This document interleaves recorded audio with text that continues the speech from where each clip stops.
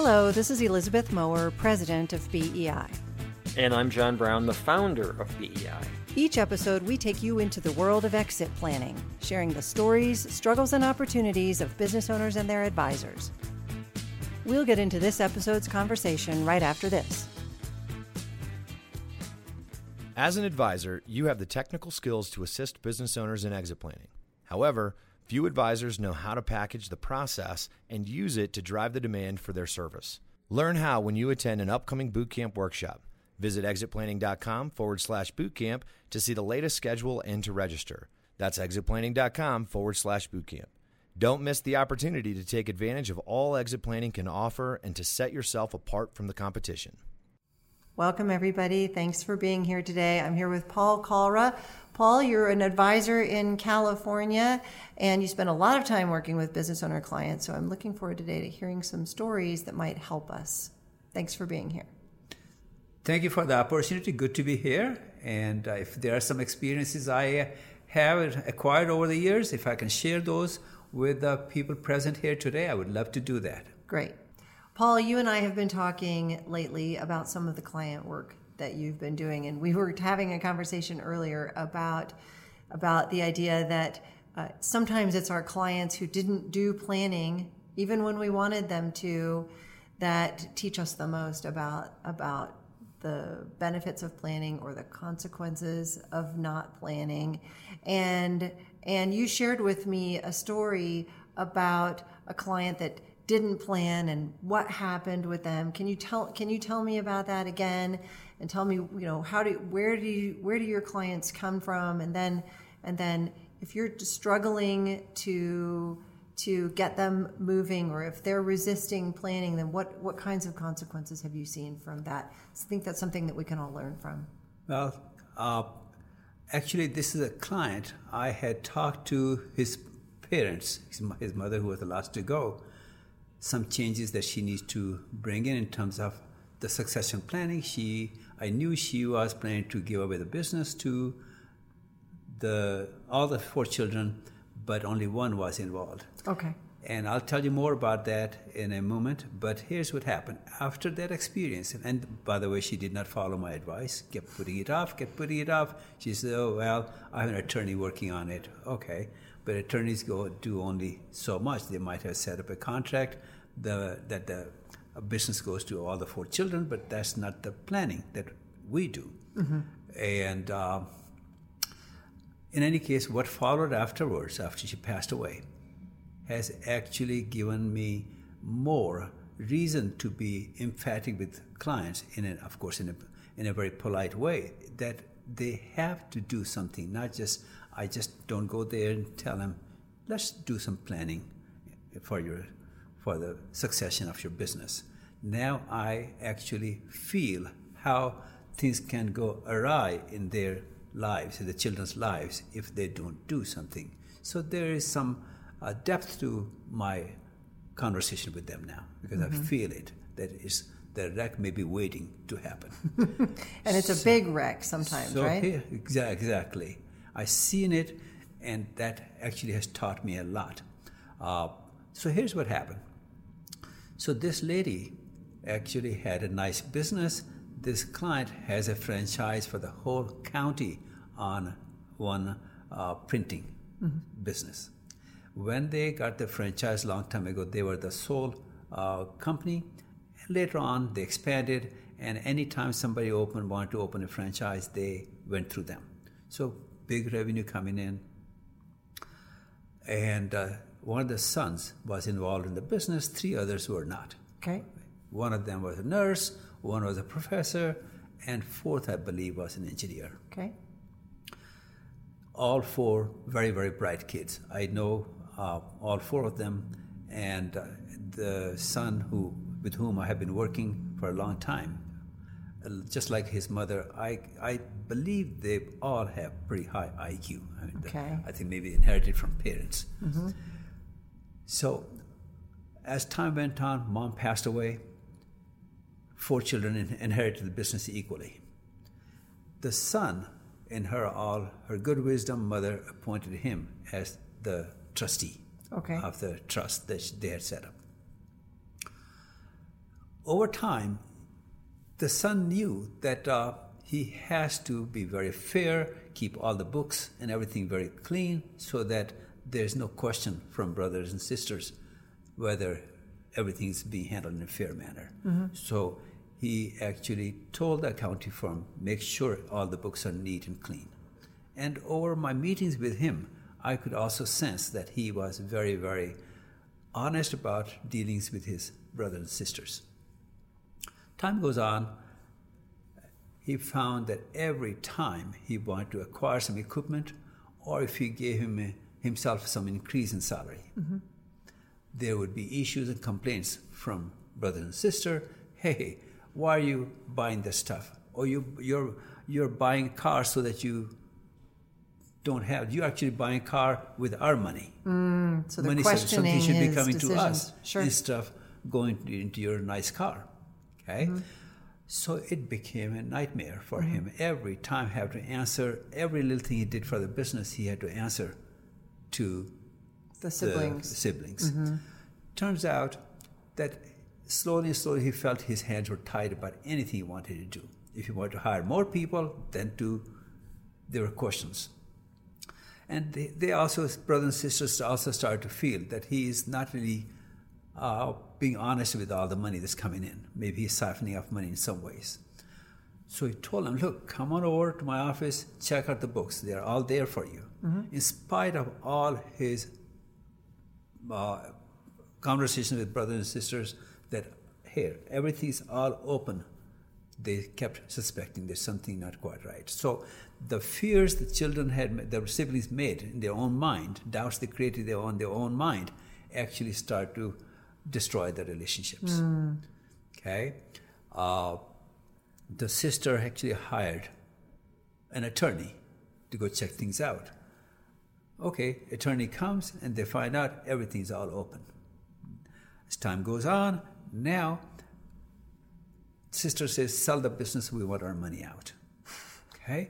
So the son says, the brother says, look, there's nobody to buy the business because, well, firstly, we won't get the value for the business that it's worth. At the same time, hey, this is my livelihood. Right. Okay? And so he said, I'll buy the business from you. Now it turns out the brothers and sister, they are trying to overvalue the business. So now this client of mine, he's in total jam. As time has gone on, I've seen the total attrition of relationships among the four of them. Right. They don't talk to each other. The last time when I met them, he says, I don't think my sister is sister. She is like my enemy. If she can hurt me in some way, she will. And brothers don't talk to him either. Okay? That's what, by not having a proper succession plan, that's what happened. The relationships got destroyed. Totally destroyed. And also, he feels he could have done a lot better for the business if these roadblocks were not coming. Right, and I've seen that also with clients where there are 2 or 3 or 4 children and only one of them's working in the business, and the one who's working in the business is a tiny bit resentful because everything that they do seems to be for the benefit of these other people who aren't even there.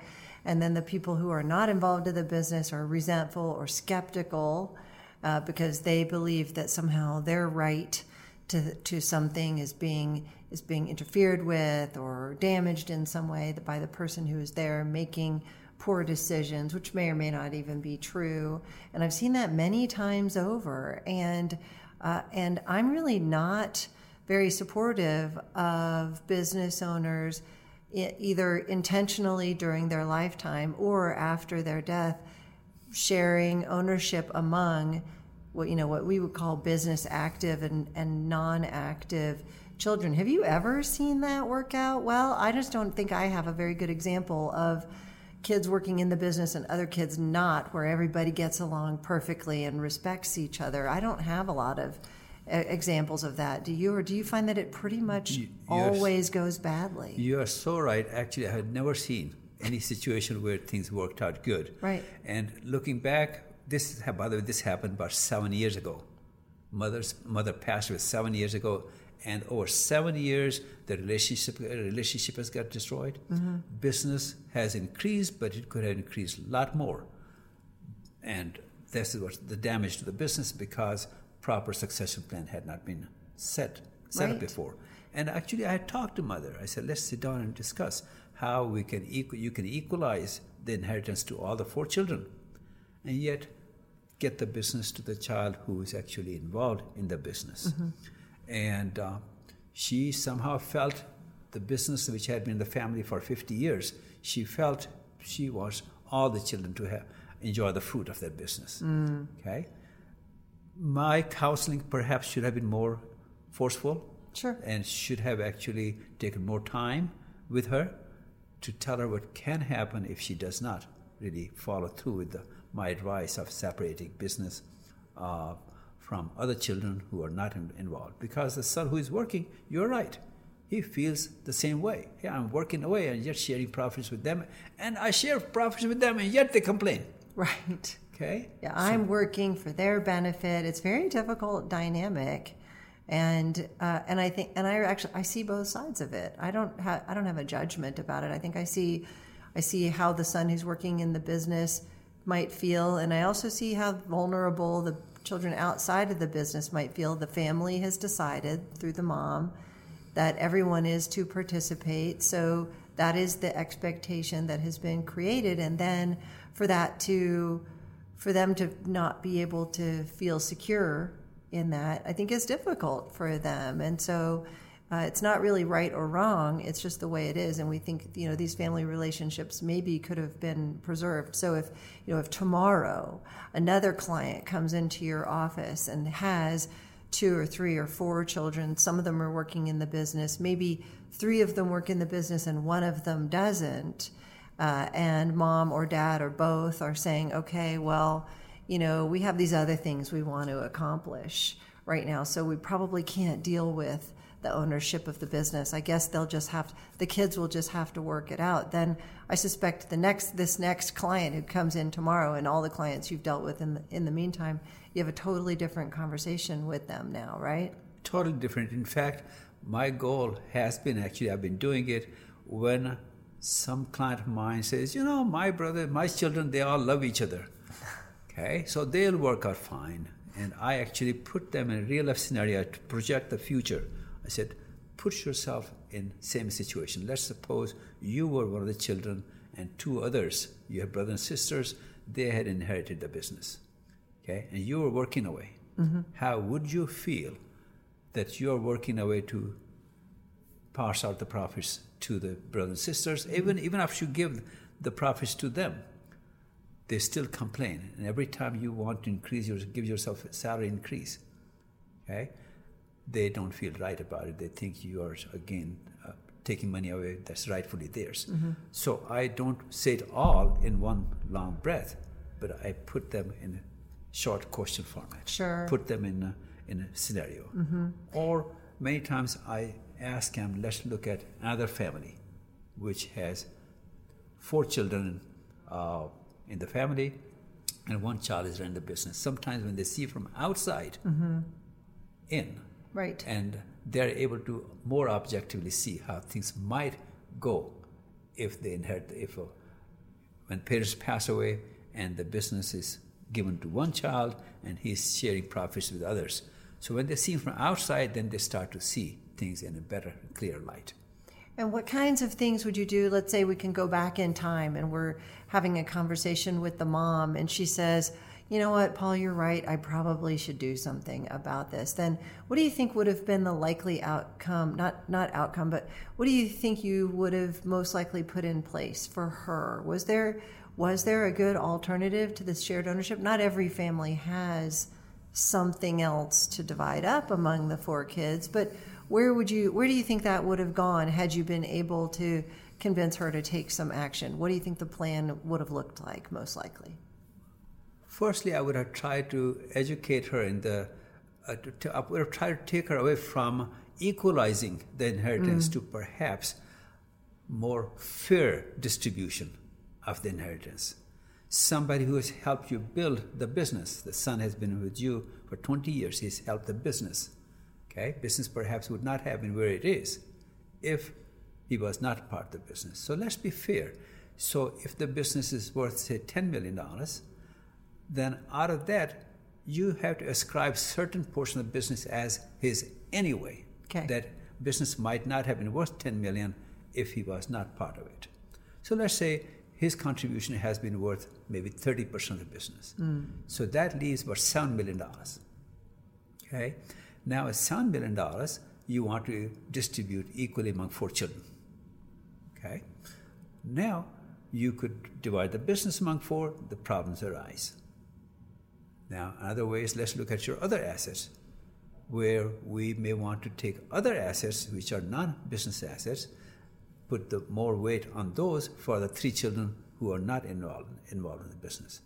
Let's suppose those assets are still not enough to equalize the inheritance of $7 million. Remember, $3 million has already been assigned as the earned equity of the first child. Sort of the sweat equity, right?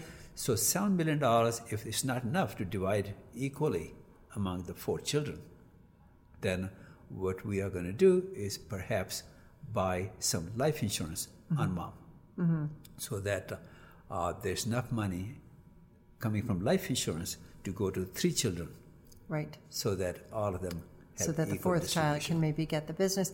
And I think you made a good point, which is that once you've carved out the sweat equity for the child who's working in the business, that child goes back into the bucket to use 4 children to figure out what's fair in an allocation of the $7 million of business value or wealth of the family that remains, because that child is then just part of the children kind of inheritance pool. So this 30% of sweat equity doesn't exclude that child. And I think you're absolutely right. That's the way I would do it too, is that they don't get kicked out of all of the other family wealth. They get their part that's connected with the work that they've done and the value that they've contributed to in the business. And then they go back into the general kind of family pool for traditional planning that says, okay, there are 4 children. I, as a parent, would like to take care of them in a particular way. And how can I use what I have or things that I can acquire in order to accomplish my goals for all 4 of my kids. So I think that's probably the way I would do it too. And I think you're right that for each of our future clients, the story of another family is a very powerful way to sort of shine a light on these issues. And it's probably true in the case of your client that those 4 children did get along pretty well before all of this stuff happened. You haven't said anything about this family being in complete disarray and everybody hated each other from the very beginning. These issues tend to degrade those family relationships, as you explained.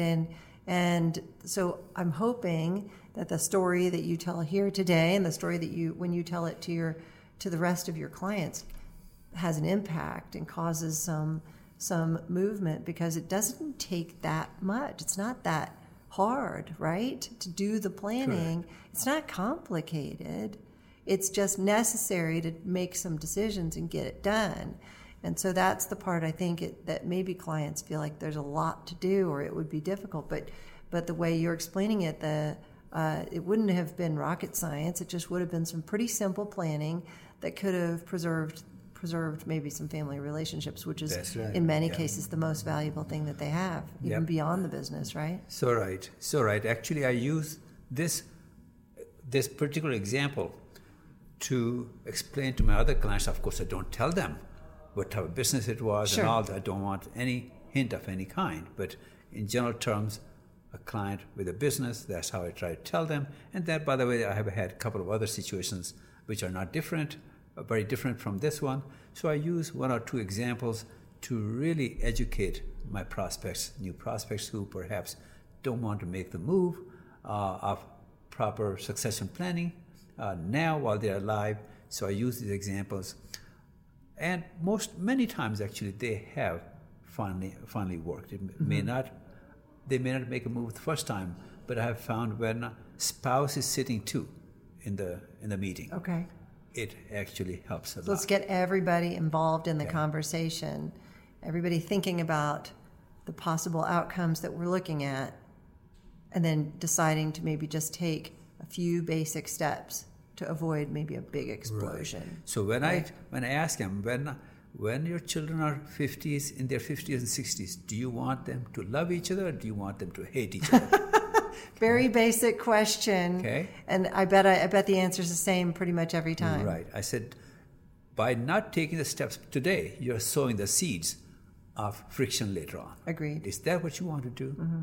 And most times mothers don't like that. No. Okay. So that's when they start to put pressure on the husband. Hey, let's start talking to Paul about these things. Okay.